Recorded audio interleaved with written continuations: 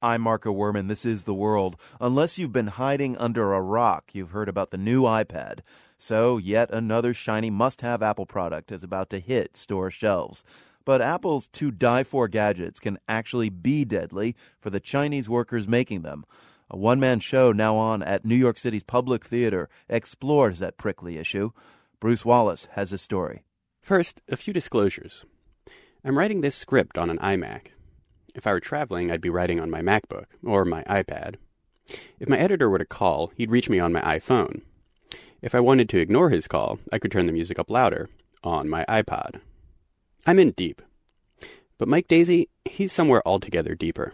I am at the level of geekishness where, to relax, after performances like this one, sometimes I will go back to my apartment and I will field strip my MacBook Pro into its 43 component pieces. I will clean them with compressed air, and I will put them back together again. It soothes me. That's a bit of Daisey's one-man show, The Agony and the Ecstasy of Steve Jobs. In the show, Daisey describes how his obsession with Apple products led him to uncomfortable discoveries about how those products are made.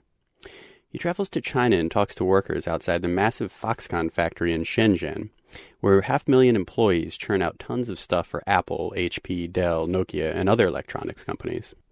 During his time in China, Daisey hears stories of workers as young as 12, of nerve damage caused by sprays used to clean iPhone screens, and of debilitating injuries that could be avoided if workers were regularly rotated from one job to another. He says it strains belief to suggest that Apple is unaware of these conditions. Do you really think Apple doesn't know? In a company obsessed with the details, with the aluminum being milled just so, with the glass being fitted perfectly into the case, do you really think it's credible that they don't know? Or are they just doing what we're all doing? Do they just see what they want to see? Apple has lately stepped up its efforts to monitor and report factory conditions. For the past few years, the company has been conducting audits of their factories. The last report, released a few weeks ago, showed marginal improvement in 6 of the 8 labor-related categories, though there's still a lot wrong. Independent monitors have just started inspecting Foxconn plants in China, including the one Daisey visited.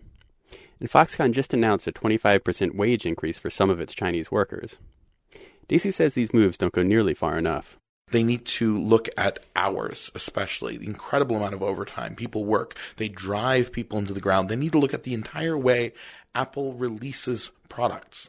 Because when Apple releases a product, that wave of creating mania, the fact that all the people wait outside those lines out those stores, that has a direct effect on the people who have to try to supply that mania. You know, people don't understand that that system can actually be deadly. Daisey thinks that, as one of the most powerful players in the tech industry, Apple can do a lot more to ensure that factories are safe. He says as much in a letter handed to people leaving his performances, writing that if Apple put some of its profits back into factories, it would, quote, transform how all electronics are manufactured across the globe. Li Qiyang, director of China Labor Watch, says this is crucial, and he's happy to see that this is getting attention, in the theater of all places. If Apple doesn't agree to share some of its profits with some of their factories and increase the production price, then there's no way that the supply factories can improve their working and living conditions for their workers. Apple and Foxconn didn't respond to my questions for this story. If, as an American consumer, these revelations about Chinese manufacturers have you looking at your electronics a bit differently these days, you're not alone. Makes me sick. Yeah, absolutely. Really, really sick. I talked to Ellen Hauptmann and her husband Martin outside of the Public Theater after one of Mike Daisey's recent performances. He ends it by saying, open up your computer and think about who made it. And I think that we're going to do exactly that. And it's scary. Really, really scary. Mike Daisey says that people who are concerned about the issues he raises in the show and are wondering what they should do are in fact already doing something. Even being aware of it as an issue and beginning to think about it now and being conscious and having those conversations is actually, that's activism. Guo Rui Cheung worked for Chinese manufacturer Wintech and has permanent nerve damage because of a toxic chemical he used to clean iPhone screens. He's 29 and pretty down about the future, about finding work and someone to marry.